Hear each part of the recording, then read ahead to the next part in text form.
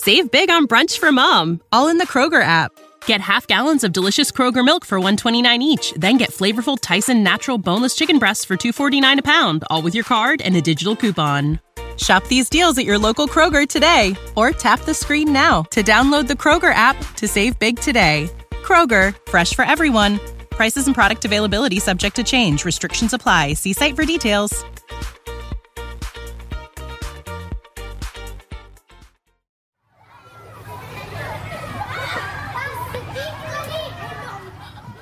This episode of the On Boys Parenting Podcast is sponsored by the Boys Alive Clubhouse. Yes, finally, there is an online retreat center for parents and teachers of boys, hosted by me, Janet Allison. I'm thrilled to be your host and your guide in this virtual community that supports you with resources, classes, real-time connections, both online and in person. I'm also opening up the vaults and sharing my over 20 years of expertise and materials with you. No more going it alone. Together, we learn, we share, we give and receive support, and we continue the important conversations that help us all become better equipped to confidently raise caring, healthy, capable men. Enjoy the Boys Alive Clubhouse for 1 month free trial. Go to members.boysalive.com. I'm so excited to welcome you there. That's members.boysalive.com. And now on to this week's episode. Do you know what the term twice exceptional means? Twice exceptional, or 2E, people are both highly gifted and learning disabled. A 2E child might be able to do advanced math in their head, but struggle to read the word multiplication. Other 2E children are advanced intellectually, but don't comprehend the nuances of human relationships. That's the case for Bebot, a 10-year-old boy who prefers to go by his gaming handle. In a recent essay, his mother describes him as incredibly strong, extroverted, endlessly forgiving, and hilariously literal. Bebot, she says, will never need anyone to teach him reading, mathematics, or science. He does, however, need help understanding his fellow humans. With us today is Bebot's mom, Ramsey Hootman. Welcome, Ramsey. It is great to have you here. I'm so excited to learn about your family and learn more about Bebot. Glad to be here. Thanks. Tell us a little bit about your family. So my family, we live in the San Francisco Bay Area. My husband is a video game programmer. I'm a novelist. My oldest child, Bebot, for the purposes of this interview, is 10 years old. And then I have a younger son, a 6-year-old, who is mostly, as far as we know, neurotypical. So often, one of the big challenges of parenting, right, is we have this child that we know nothing about. And especially when it's our oldest child, we have nothing to compare what we see to. I mean, there's books, but come on. So tell us about Bebot, as a baby, as a toddler, and when did you first realize that he had some pretty unique needs? Before you have a kid, you sort of have this idea that kids are mostly a combination of nature versus nurture, and you expect, some of both. With this kid, who was our first, so yeah, really we had no expectations. It was obvious from the beginning that he was his own person, and we really had no control over that. And it was kind of shocking in a way, because it was like, wow, this doesn't come from either of us. We have no idea where it's coming from. From the point that he was inside of me, he was always going. Like, there was no rest period. It was constant kicking, constant turning, and to the point where you could see his feet coming out. It was like I had an alien inside of me. I even had to be induced for labor. They were scheduling a C-section because he wouldn't settle in the head down position. He just kept going and going. Like he'd flip up one day and flip down, and it never stopped. So you had to be so uncomfortable towards the end of your pregnancy. Like it's one thing if you're, baby, tiny little fetus is doing that, but when it's an 8-month-old child. No, it was not a fun pregnancy. Ooh. But, you don't know anything different. Oh, this is normal. And then when they finally delivered him, they caught him head down. They were like, let's go. We'll induce it right now. And when he came out, the cord was wrapped around his neck like 5 times. We like to say that he slept for about 2 weeks and then he woke up and never went back to sleep. He was the colicky nightmare who just screamed every night he'd start at 8 p.m. and go until like 2 a.m. in the morning. And it was just constant for, 9 months at least. Janet and I are both like cringing and our hearts are going out to you because, and anybody who's listening who has a child, which is the vast majority of you, that is so hard. It's hard to listen to your child cry, period. And then when nobody's getting any sleep for months on end, it's torture. Yeah, it's like I went into periods where it was like, almost hallucinatory because it was so, sleep deprivation and stress and all this. So, yeah. And then, it just sort of continued from there. He eventually, once he was able to control himself a little bit and move around, he was happier, but he was just always so driven. Just like that next thing that, and we had to go to the park like for hours every day just to get him out and get him around because he just needed constant stimulation, always needed the next new thing. So at what point did this turn into you seeking a diagnosis, or were you busy doing some investigating on your own to try and understand what was going on? Yeah. So my husband and I are both kind of, what we would consider, sort of borderline on the spectrum. So we're kind of aware that, our personal histories kind of tend that way. And our families are, none of us are like actually diagnosed with Asperger's or autism or anything like that. But that's what we were kind of watching out for. And so, we're just, aware of that. And, kind of like if you have a history of heart disease, you're kind of looking for that. We were aware that he was different from other kids. And we're kind of like, well, it's probably, mild autism or, something like that, because it didn't ever get to the level where he was like missing milestones, but he was clearly just on a different developmental track than other children. So I would like anything that would sort of catch my attention, I would research it online. When he was a baby, he was not interested in faces at all. It was kind of like it was all about objects and, looking at like light and stuff, which is, I understand, typical of kids with autism. Still, again, also typical of boys.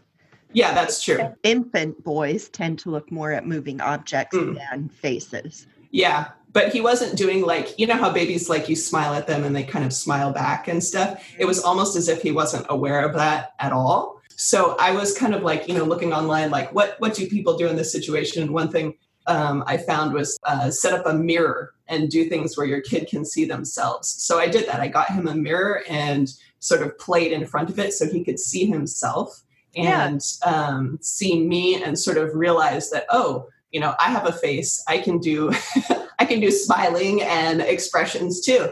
And so that sort of developed from there. So I would just do different things like that. As far as a diagnosis, we didn't really seek one until we felt like we were kind of pushed into it by the school system. When he was, I want to say, it was 7, because it was first grade. His teacher was not really communicative. We felt like he just needed some really, really minor accommodations in terms of just the teacher being aware of things. And he had issues with fine motor control. So he just kind of little things, but she just wouldn't work with us at all. And it was clear that unless we had a paper in hand with, something written on it from, a specialist, that we weren't going to get anywhere. Specialists with fancy initials behind their name. Yeah. Yeah.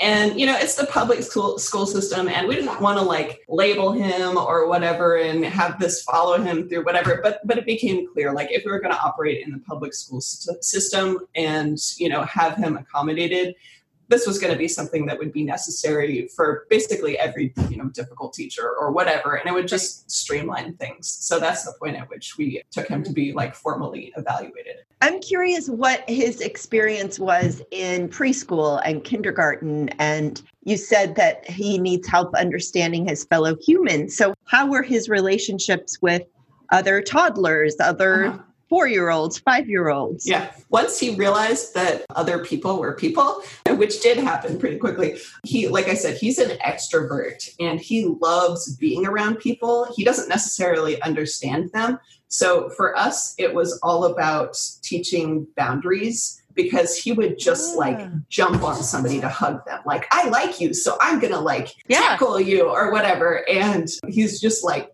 sort of over the top, but he wouldn't be able to read those cues of somebody else being like, no, like, get away from me or whatever. So he would just want to like love on people. And it took him a long time to understand that, not everybody understands giant hugs in the same way. And he's a lot bigger than other kids his age. He's a big kid. That was kind of a problem too, for him to not overwhelm his peers. He didn't ever really have any major problems. We sent him kind of part-time to a little private preschool, and there was only like 4 or 5 other kids to start with. So it was, like a very home-based environment. And not overwhelming, which is kind of nice.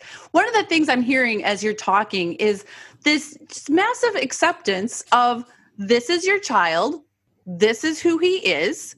And I hear you, we often say to parents, meet your child where they are. And that's what you were doing. You noticed that he wasn't responding to your smile.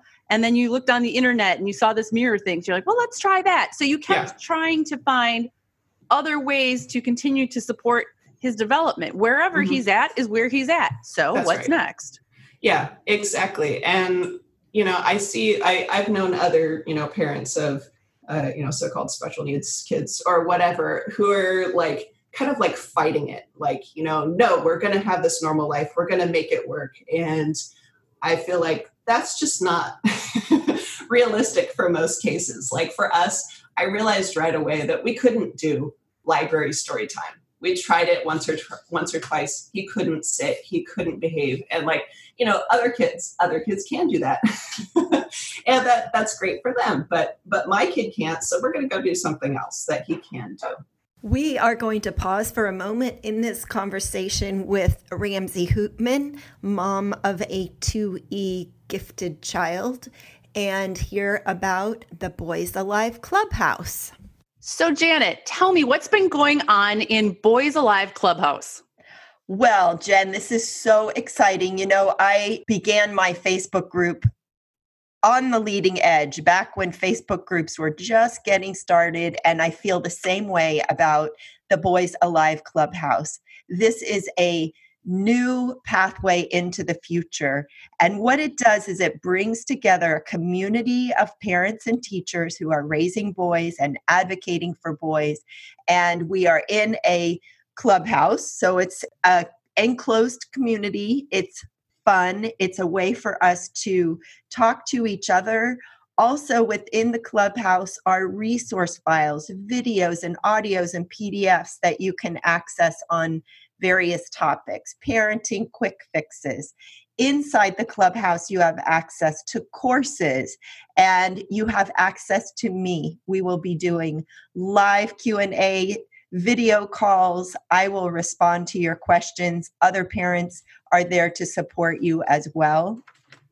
It is called the Boys Alive Clubhouse, and you can find it at members.boysalive.com, and that will take you to a landing page. You can read more about it and sign up there for a monthly subscription. And when you say that there are all these resources and courses in there, you have been doing this for 20 years plus. So you've amassed a lot of resources already. A lot of questions that parents have and come to the clubhouse with, you likely already have some answers and support waiting right there. Absolutely. And it's the way that parents, and there are we all love to learn differently. Some of us want to read. Some of us want to just give me a quick video, give me an audio I can download and listen to while I'm walking. It's all there in various ways that meet your schedule and your learning needs. But most importantly is this ability to connect with each other. And what I really love about it is that if you choose, you don't have to, but if you choose to add your location, you can find other clubhouse members that live in your same town, or maybe you're going to visit a city and you want to connect with someone there and have a play date with the kids. You can connect through the clubhouse and know that you can meet some people in person. Human contact? I know. Via the internet in a healthy way. So good. We are all about that here at On Boys. Tell us again, how do people become a part of and join the Boys Alive Clubhouse? Go to members.boysalive.com and you'll see all the information there. And I will be waiting on the other side to greet you. And now back to our On Boys show. At what point did you realize that he was highly intelligent? You know, sometimes, especially when kids are little and they can't talk yet, we don't see those things. And then when you have a child who is highly intelligent, but also learning disabled in some ways, so often the challenges they have with learning overshadow what they know. It inhibits them expressing it, at least in the ways that school and society is often used to seeing it. Yeah, well, I first realized he was a smart little cookie pretty early on because of certain actions he would take. Like when we were potty training him, we would have these standoffs where I knew he knew what I wanted. And at one point, he had his little like potty seat, and he didn't want to take a nap. And so he would keep making excuses like, oh, I need to sit on the potty and stuff like that to come out. And I was like, no, you're going to stay in your room. I don't care if you take a nap, whatever. And so I put his potty seat in his room. And I'm like, if you need to go potty, you will go in this and do it in your room. And I don't want to hear from you. And a few minutes later, there's like a knock on his door. And he's at this point, he's 2 years old. Okay. He's potty training at 2 years old. He's like, mommy, mommy, mommy, mommy. And I like open the door and he's like, no potty. And I look around and the potty's gone. He took it and he hid it inside his closet. And he's like, I need to use the potty and there's no potty here. As a 2-year-old. Just this level of like forethought and predicting. It was like, wow, like... Wow. And he would have like 4-hour tantrums when he got mad. It was just really intense. So he was in first grade when you felt like it would be helpful for you as a family and for your son to get a diagnosis, because then you have a tool, really. You have something to help you pry the doors open to what he needs. How did you initiate that process? And then also, how do you explain to him what's going on? Right. So that was interesting. So basically, I just went through my pediatrician and I was kind of like, we sort of suspect, he's on the spectrum. Can we get evaluated? And at that point, we just kind of told him like, you're a little different than other kids and we're just going to go it was a day-long thing. We're just going to go and there's going to be some people that are going to talk to you and play some games with you and do some testing. And it actually helped because here in the Bay Area, we have a lot of companies and stuff that are looking to test stuff on kids, like apps and whatnot. So I had already taken him to a couple of things like that, like Leapfrog is headquartered here. And sometimes they have a call for, kids come test our apps. So we had done that a couple times. So he sort of like understood this, we're going to this strange place and these people are going to ask me questions. And it wasn't a big deal for him. And so we took him and they were like screening him for ASD, but it was sort of a comprehensive everything. Mm-hmm. And that was the point where we sort of realized that it wasn't what we thought, because the whole thing was kind of funny because we took him in and they started and they separated him and us But we could tell every time we sort of met with the specialists that they were getting like more and more excited. And at the end, they were like, well, it's not ASD. It's really a couple of other things. And number one, your kid is just off the charts gifted. They gave him a kid's IQ test and he sort of literally maxed it out. So they officially diagnosed him with ADHD with a couple of subcategories of things. And one of those things is an auditory processing deficit.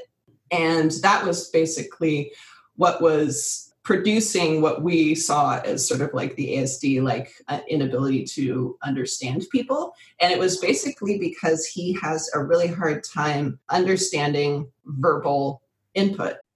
I like cute clothes. I like having stylish outfits, and I hate shopping. Armoire makes getting dressed easier. Armoire is a clothing rental membership option. And Janet and I recently have both tried it out, and you guys, it is so much fun.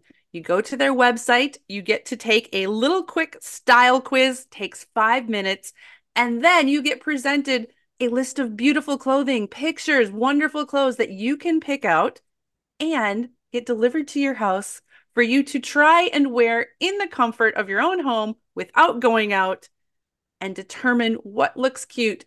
Put together outfits without investing a ton of money. Right now, our listeners can give Armoire a try and get up to 50% off your first month. That is up to $125 off. Just visit armoire.style/onboys. That's armoire.style, ARMOIRE.style/onboys to get 50% off your first month and never have to worry about what to wear again. Try Armoire today. One of the most challenging things about being a woman at midlife is realizing how little people understand about perimenopause and menopause, Janet. I just had a conversation with my sister about that this weekend. She is 10 years younger than me, so I'm 51, she's 41, and she went to ask her healthcare provider, hey, can you provide me some information? And she got information, but she was frustrated by how incomplete it seems, how little we know, and how for way too many people, the answer seems to be, yep, that's the way it is, deal with it. Deal with it. And not only are our mamas out there having to deal with perimenopause, likely at this age, but many of our moms are dealing with their sons entering or in puberty, which is kind of nature's irony, which is, oof. Cruel joke, Janet, cruel joke. Cruel joke. Thankfully, increasingly, there are those who are recognizing that women need and deserve competent care and treatment for perimenopause and menopausal symptoms. And we know that can still be harder to access than it should be, which is why we have partnered with Winona. Winona helps women who are dealing with menopause or perimenopause. Winona is a collection of OBGYN health professionals who believe that your symptoms are important, real, and deserve to be taken seriously. It's telehealth. You can access care from your home when it is convenient for you. Visit bywinona.com today to start your free visit. With free U.S. shipping and the ability to pause or cancel at any time, your path to wellness has zero obligations. Use the code ONBOYS at bywinona.com for 25% off your first order. That's bywinona.com/onboys. Winona, menopause care made easy. So he just wasn't hearing things. And because he wasn't really receiving auditory information, he wasn't developing those social skills. And he was sort of relying on other cues to do things and figure things out. he wasn't really like, paying attention to this whole stream of input because it just wasn't really like registering for him. Paying attention to directions and requests. Yeah. Uh-huh. I do want to just plug in here that ASD is autism spectrum disorder. And I want to draw attention to the fact that so often we parents are very reluctant to take our kids in for a diagnosis. We're reluctant to label our kids. We're concerned about possible negative impacts of all of that. What I love about your story is that it also illustrates the fact that it can be so empowering and relieving in a way. You knew that your child was unique, and all kids are unique, but he was unique in ways that other kids weren't. Mm-hmm. And when you got this information, like suddenly he made sense to you in a way. Yeah, it was really informative for us just to be able to help him much more effective and precisely. And just to be able to go to other people like his teachers and be like, hey, this is what's really going on. Because like his first grade teacher had sort of created this whole picture of what she thought was going on with him. She thought he was like this, extreme perfectionist and that he was not wanting to like write or do things because he was anxious about not getting it right and stuff, which wasn't the case at all. And we knew that wasn't the case. Just to be able to go back and say like, hey, he's actually like this, and this is what he's having difficulty with, and being able to sort of pinpoint this is the support that he needs is really great. So how did you change your parenting based on what you learned? So you mentioned that auditory processing deficit. I would imagine that you suddenly realize, okay, using a bunch of words to tell this kid what I want him to do is not the best way to handle things. Yeah. Once we started really paying attention to that, we realized what a big deal it was for him. If you're talking to him and expecting that he's going to be receiving this information, he's really not.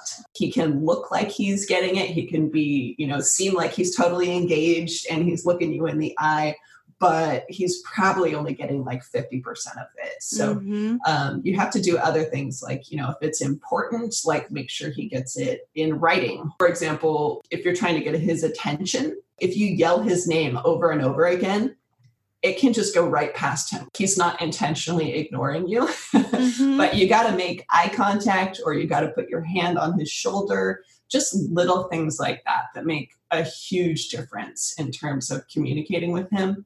And I think also just realizing that it wasn't a discipline issue. It wasn't him being disrespectful or anything. It's just a challenge that he has, and sort of just giving him a little extra space and a little extra grace there. And giving yourself that grace also. Yeah. Yeah. So I can see, thinking about him in first grade, and we've had other parents in this same dilemma, maybe not to the extreme, but this dilemma of a child who is highly intellectual and advanced in that way, along with the social emotional piece that isn't quite up to where he needs to be developmentally. Or where the school thinks he should be developmentally. And where the school thinks he should be developmentally. And, a lot of parents in kindergarten are questioning, do I send him to first grade? Because he's going to be bored if he doesn't go. And yet this whole social emotional piece is not yet in place for him. How do you even still balance this extremely high intellect with keeping him interested, along with the piece of, you have to be able to understand your fellow human beings?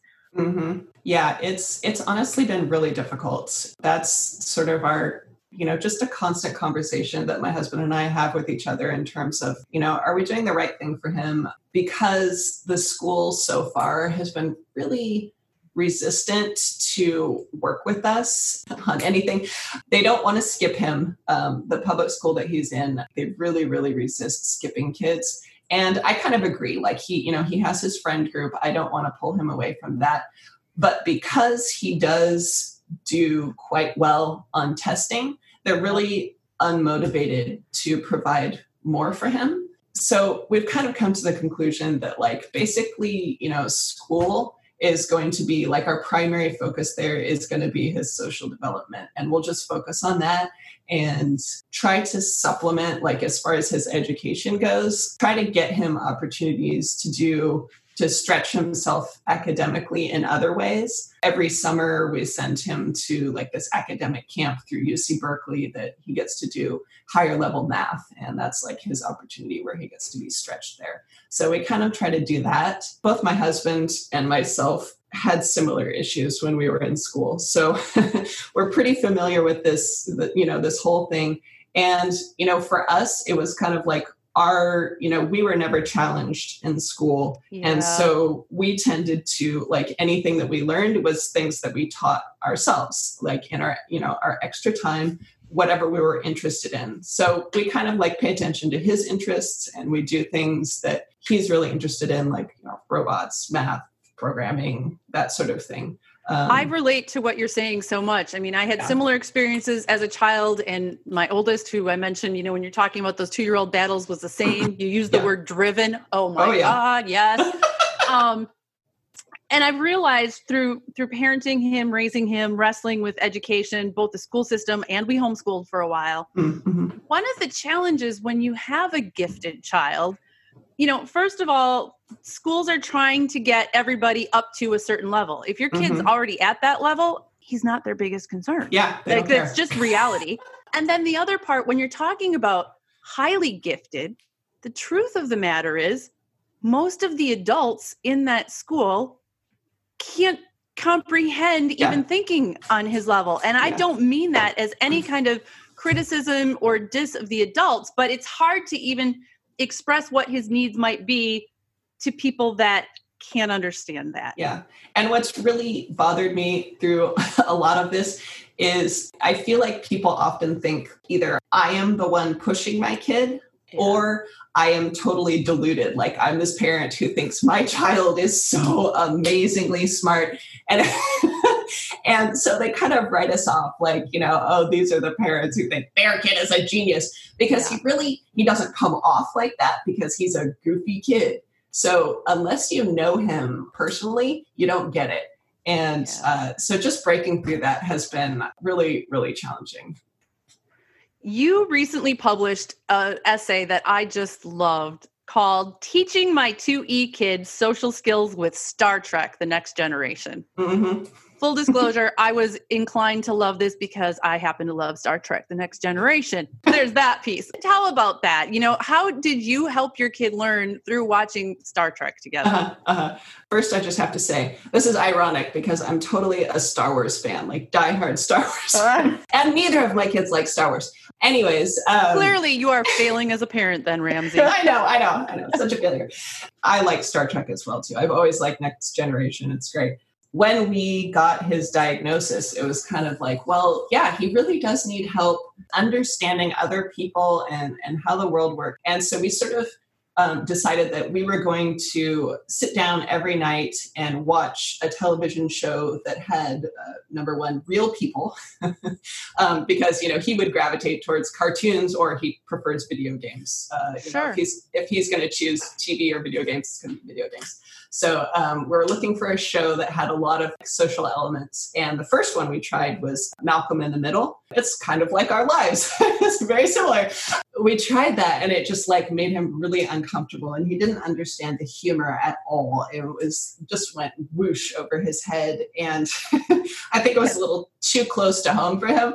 So then we're kind of like, what do we like? And we were like, well, we really want to watch, Star Trek: The Next Generation with him at some point. Like, let's give it a try.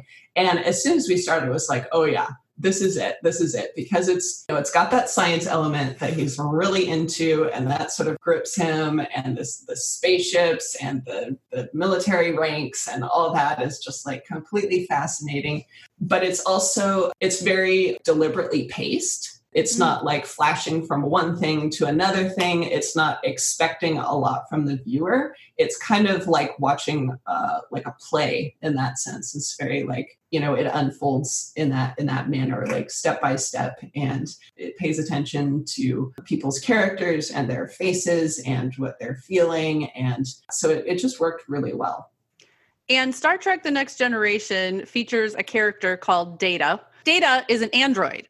So Data is mechanical. He's a robot. He is not human, but he looks human.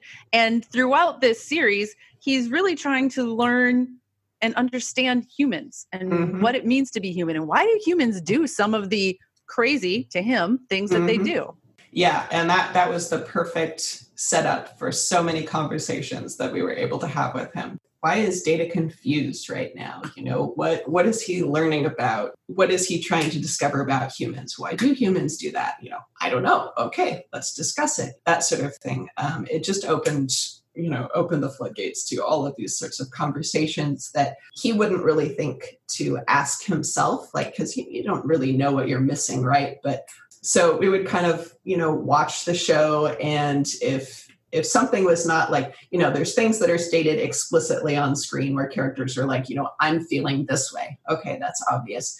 But if something happens where we're supposed to infer from their expression or the plot going on, what they're feeling, we'd pause and be like, hey, what's this character feeling right now? Let's talk about that. How do you know that's what they're feeling? And what do you think they're going to do next? So just sort of exercising those muscles. What I love most about your story, certainly your experiences with Bebot are unique. Nobody else is having that same exact struggle with their child. Yeah. But this whole issue of school is not exactly meeting his needs. There's some problems there. There's some challenges there. More parents, I would say the majority of parents, are in that same situation. You're almost never going to find a school, an education setting that is the perfect fit for your child. That's true. So you do the best you can. And then, okay, what else can we do as a family? How do we facilitate what this child needs? And I hear you talking about other ways you do that, the summer camp. And then you also use everyday opportunities to teach him, using a TV show to help your kid understand social skills. That's awesome. And it reminds me, my second son, who is now 19, he used to look at me and he would say, who says you can't learn anything from TV? You can learn a lot from a lot of non-traditional sources. That's right. My kids actually really love the Magic School Bus cartoons. Yes. Those are fantastic. They've learned so much from those.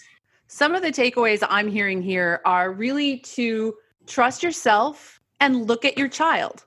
None of us know the exact right steps to take at any given moment. We are all confused and overwhelmed by parenting and these little creatures before us that we're living with and we're responsible for. But if you look at that child and you try to ascertain what his needs are in the moment and do your best to facilitate that, it's hard to go wrong.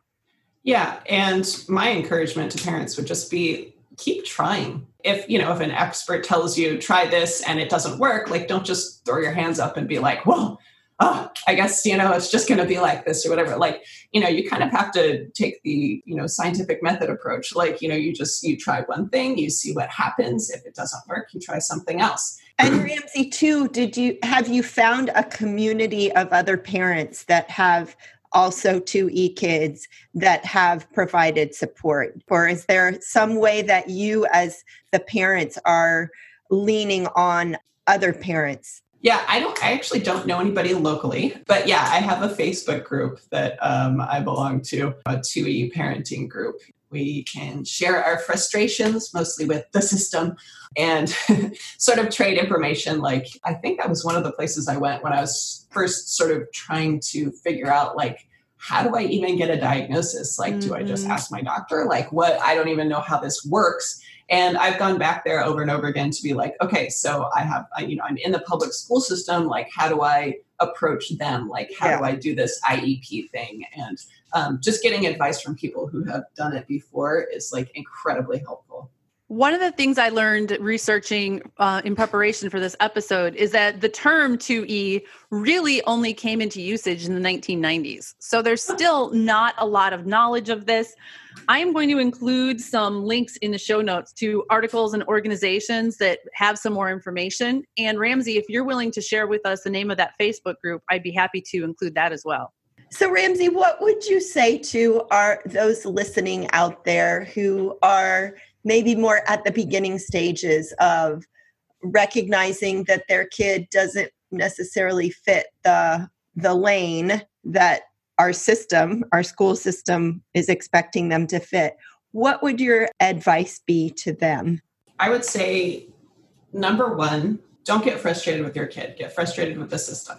Your kid is who they are, and what they need more than anything is just your acceptance and your love, and knowing that they can come to you no matter what it is. Just that you are their number one advocate. And I know it's totally frustrating at times, but just try to make time to connect with your kid. Don't make it all about their weaknesses. Just find their strengths and work with those so you can build them up.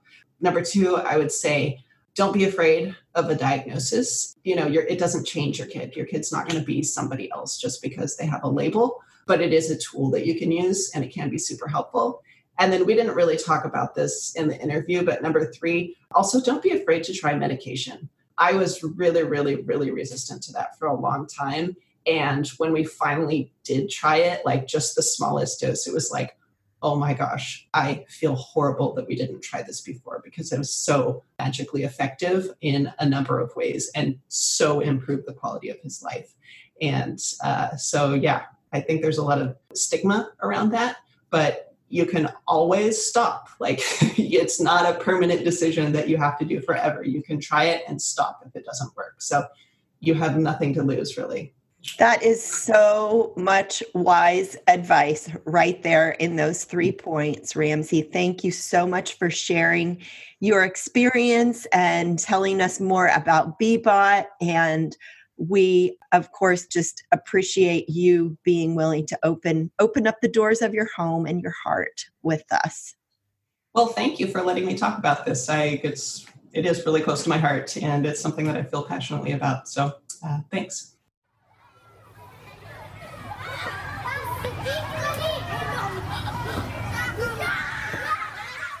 Thanks for joining us. We are Jennifer L.W. Fink and Janet Allison, and we are here to support you in parenting and teaching tomorrow's men.